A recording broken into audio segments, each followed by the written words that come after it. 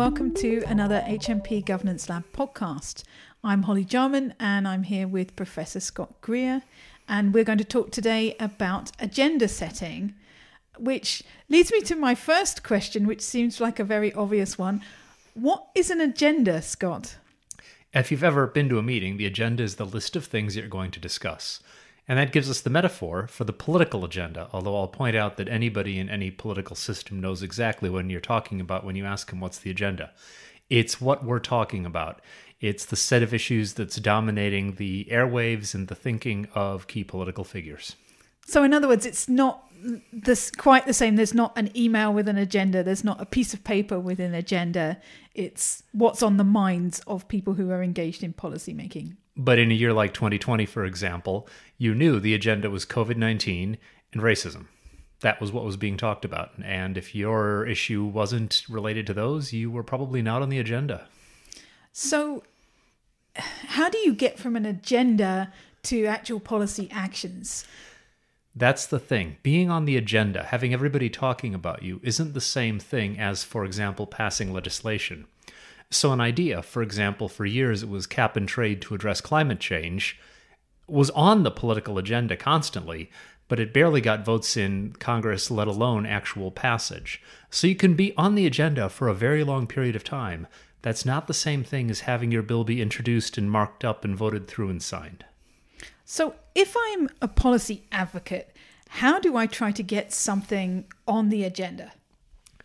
Well, first of all, remember that if you and your interest in policy, you're only part of what's going on.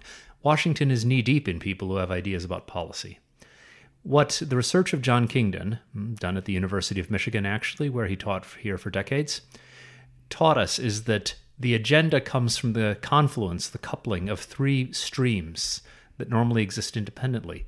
The policy stream, policy ideas and their entrepreneurs; politics, what senior political figures are trying to do; and problems, things that catch our attention like pandemics or wars or plane crashes or what have you.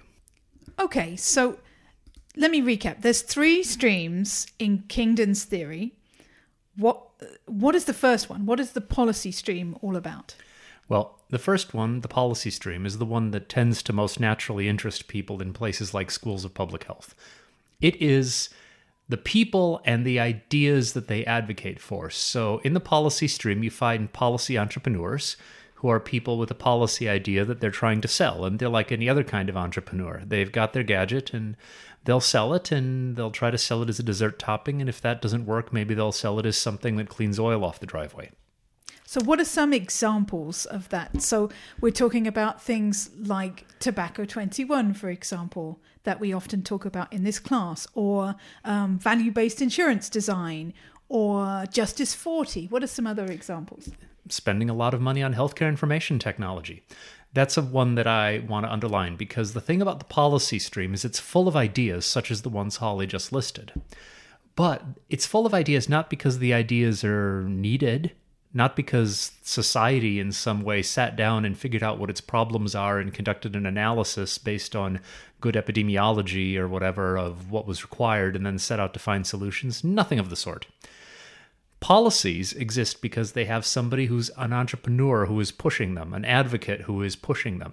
And part of the entrepreneurialism of a policy advocate is figuring out how the policy that they're trying to sell is relevant to whatever the problem and the politics are of the day in order to get it onto the agenda. So I've done presentations to thousands of people about this framework. And one of the things I always do is I say, put your hand up if you ever have found any problem whatsoever in public health or healthcare services that you haven't been told will be solved by massive information technology expenditure. And on one blustery day in Scotland, in some nameless room, some poor man put up his hand and he said, rural healthcare. And there was a moment of shock. And then the whole rest of the room said, telehealth is always put forth as the solution for rural healthcare. The point I'm making is there's people who, through some combination of conviction and being paid, suggest that the solution to everything is healthcare information technology expenditure. Part of their job is to figure out what other people who influence the political agenda want, and explain to them how increased health IT expenditure will help. So if you go a long way back to the Obama administration, Initially, Obama came into the middle of an enormous economic collapse, and one of the things they wanted was ways to spend federal money quickly, to employ people quickly on something. And the case for healthcare information technology was partly that you could scale up the number of programmers producing, frankly, often very mediocre software really fast. So the case for expanded EHRs was partly that healthcare would get better, but it was also that it was a way to put a lot of people to work quickly without doing environmental impact statements or waiting for it to be the season to pour concrete. So that sounds like a very important sense of awareness that people need to cultivate if they want to try to influence health policy or create change in health. Is this idea that these policy ideas are a little bit independent from the real things that might be happening in communities around the country. So the second stream, what is the politics stream? That sounds odd to me because it sounds like it describes everything we've talked about so far. How is this distinct? Well, the policy entrepreneurs are people who work in advocacy organizations, they work in academia, they work in think tanks, they're lobbyists. Politics is the political decision makers. It's the legislators, it's the president, it's the executive branch, it's their staffers, it's their equivalents at the state and local level. And they basically have one job, which is to remain in office and gain power. And even if you say, oh, they should be motivated by the good of their citizens or something, well, you're only going to achieve the good of the citizens if you get reelected. So you have to be paying attention to your own political advancement no matter what your motivations are. So the politics stream is made up of people who are saying, if I catch on to this issue, if I catch on to this policy idea, I can advance my career, get elected, get reelected, build my power base, achieve something by having made this my issue. And their incentives are to do with things like advancement within their political parties, electoral calendars, election timing, and above all, the fact that they think they're going to become more popular or more secure in their electoral bases by doing this. So great, that's the second lesson really then. If you want to change policy, you have to understand the motivations of the people with decision-making power. And it's not to say that some folks couldn't be great elected representatives and wonderful people and might stand for some of the things that public health would like to see. It just means that every elected representative really has to grapple with these questions of how do I stay in office? And you have to think about how to make the case for your policy idea based on what they have to try to do and what their strategies are to do something. Are they trying to get promoted to higher office? Are they trying to make a name for themselves as experts in a field? Are they trying to survive a contested primary or a contested general election? What do they want to be known for? What do they think is going to work for them? We talk about political will as if a politician is just struck by lightning and decides to dedicate their career to promoting your idea. Nothing of the sort. The politician is convinced that this policy idea will do something for them. Right, I'm someone who thinks carefully about systems and structures, and so politicians are embedded in systems and structures. They have incentives to act in particular ways. Okay, so we've got the policy stream, we've got the politics stream, and then the third one is the problem stream. Isn't that a bit obvious? Don't we know what a problem is? Well, no. I mean, for a start, always figure out whose problem it is and what the problem is. And here's the thing, is that your average political decision maker, because they're key, they drive a lot of the agenda, they certainly drive a lot of the decisions, they could spend all their days and nights meeting policy advocates with good ideas. And they have an infinite number of political strategies that they could adopt on a lot of issues. So what tends to shape the agenda, what filters out the policy ideas that are going to get anywhere and the political strategies that are going to get anywhere, is the problem. And sometimes the problem is just overwhelming. In 2020, we had the largest pandemic in the West of our living memories, and we also had the largest demonstrations by any indicator we have in American history. Those two issues absolutely drove the agenda. And as I said, good luck to you if you can't badge your policy ideas having something to do with either the pandemic or Black Lives Matter in 2020. But a lot of the time, the problem is much more sort of hazy and amorphous. For example, making a problem out of homelessness is a political act. Sometimes it's data, sometimes it's lightning strikes. Things like an airplane crash can cause an interest in airplane safety and regulation and so forth. So the problem has very few people who professionally create it. Sometimes it's created by happenstance, sometimes it's created by the media, and sometimes very successful advocates get lucky and manage to create what is widely recognized as a problem. Yeah, I think tobacco control is an example of that because for a long time smoking was not considered a problem. And research and observations by health researchers and doctors who had noticed that their patients were getting sick in various ways and were all smokers, over time developed enough of an argument and enough of an evidence base that they managed to shape an argument that, yeah, smoking is a problem. And so that's an example of a success. But I get what you're saying. One of the issues here is, what if my problem or the thing that I'm seeing in my community or my state or in my family is not widely considered as a problem for the agenda, something that should be prioritized? Well, a lot of the time, what you're talking about is what we regard as a condition. And the distinction between a problem and condition is simply that a condition is normalized. So, for example, the poor shall always be with you. It is accepted that there's going to be some level of poverty. That's a condition. Nobody's trying to wipe out poverty in contemporary American politics. But individual dimensions of poverty can get turned into problems, and they frequently do. Housing insecurity, food insecurity, homelessness, lack of access to healthcare. These are sort of more manageable, and they look different, and you can portray them differently, and you can identify policy responses. Because within the realm of current American politics, there's no policy that would eliminate poverty, which is really on the map, but there's a lot of policies which address particular manifestations and causes of poverty, which can get onto the agenda because you can see the policy idea, the politician, and a definition of poverty as a problem that shows up in homelessness, for example. So why do some conditions become problems while other conditions in society are ignored like that, like widespread poverty? Well, that's the policy stream for you.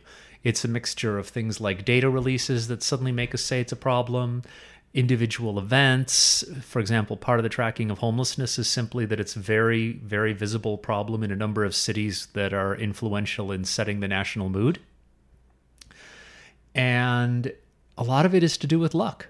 Bad data releases, Russia invades Ukraine, global pandemic, George Floyd. These all are events that you really could not have predicted would have happened when they did and with the particular impact that they did. So we've got three streams. We've got a policy stream, a politics stream, and a problem stream. And we've discussed a bit about some of the ways in which these interact. But doesn't Kingdon's theory tell us something more then about how these things come together to create, to really put an issue on the agenda? Kingdon called that coupling, when the three streams come together. So when you have political impetus, politicians who think that they can get ahead by promoting something on this agenda, when they have nice concrete policy ideas that they can work with, and when there's a problem that means they're going to get attention and some traction by picking up this issue, that's when it gets onto the agenda. So that's when you see, for example, things that have been around forever, problems that have been conditions forever and suddenly became problems, come together with politicians who had been talking about something else, come together with policy ideas that had been down in the bottom of somebody's desk drawer for years, possibly decades. Now, what's sad is if you only have two. If you have policy ideas and interested politicians but no problem, you tend to get shoved off the agenda. If you have politicians who want urgently to address a problem but no policy idea, well, eventually it'll just dissipate in symbolic actions. I think we've seen plenty of that. And when you've seen a policy and a problem, well, that's like every day in a school of public health. You know, we have avalanches of articles about here's a problem and here's my idea for solving it. But if you can't figure out how you're going to get a politician to think that this is a workable way to advance their career and make a mark on the world, well, then you might as well save your breath. So you have to get the three together. That opens the window of opportunity for what we really want, which is policymaking, which is legislation. So if I'm an advocate and I'm looking at this framework, well, for one thing, I can reflect on how often these three streams don't come together. I think that's quite important to know. But how do I try to figure out these streams in the context of a policy problem? What action should I be taking? The biggest one, first of all, if you're interested in policy, first of all is get good policies and get them vetted. Make them make sense. Phrase them in ways that are interpretable to people who care about budgets and legislation and so forth. Hand-waving is a good way to get yourself gently pushed out of the policy community. Have a policy. Second thing is persist. Look at climate change. We had an enormous number of ideas that were being kicked around and developed and suggested in legislation and discussed in hearings and tried out at the state and local levels or pilots or internationally. Finally, one gigantic bill in 2022 pushed a bunch of them into actual policy after decades of frustration. And furthermore, 2022 being an extremely big legislative year, there were other pieces of legislation, like on semiconductors, which turned out to include climate change ideas that have been getting pushed around. Over and over again, you see this, where the thing about politics is that because it's probability and it's a very low-scoring game, you always want to be present. Think of it as being like soccer, European football, where most of the time these games are like 1-0. So you play and you play and you play and you play and you play, and it's mostly basically frustration and heartbreak, and then finally somebody pulls something off. Hang on a minute. No, that's just the men's game. The women's game's pretty high scoring, but that's my caveat. I leave it to our listeners to figure out the implications of that gender analysis. But most of the time, it's about frustration. I'm talking about the ability to work on your ideas and try to sell people on them and build coalitions and explain why they address a current problem. You do it for decades, and then finally you catch the wave. Surfers were the chosen metaphor that Kingdon used, where a lot of the time they're paddling around looking a little bit silly, and then they catch a wave and something beautiful can happen. So you want to persist. You want to pay attention to politics. You want to focus on working with people who are fully in the game and can understand these politicians. So it's not just you on your lonesome with an idea and a conviction that there's a problem and frustration at the lack of political will. And finally, you're going to encounter this framework a lot. Our mid-career students, when they come back to us frequently, they say, this is the one framework that is constantly used in kind of ordinary conversation in health policy. The three streams are about as entrenched as cost, quality, and access, for example, in kind of ordinary language. But it's very, very often done with two mistakes, and here's your health warning, don't do it. First of all, don't do it all from the point of view of the policy entrepreneur. Having a good policy and framing for it is one thing, but you depend on identifying a problem and catching that wave, and on having politicians not who care deeply about what you do, but who are going to benefit from it, who are going to get reelected from adopting your policy idea and pushing it. And secondly, getting on the agenda isn't the same thing as being decided. The agenda of a meeting is not the same thing as its final minutes.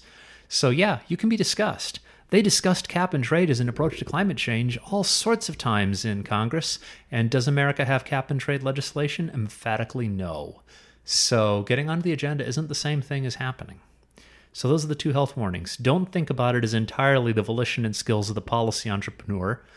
Think about it as also including the political weather and the problem stream. And don't ever confuse getting on the agenda with passage.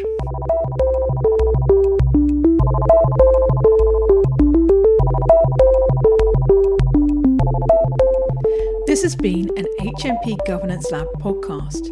If you're interested in learning more about our research, come and find us at www.governancelab.org or follow us on Twitter at HMP GovLab.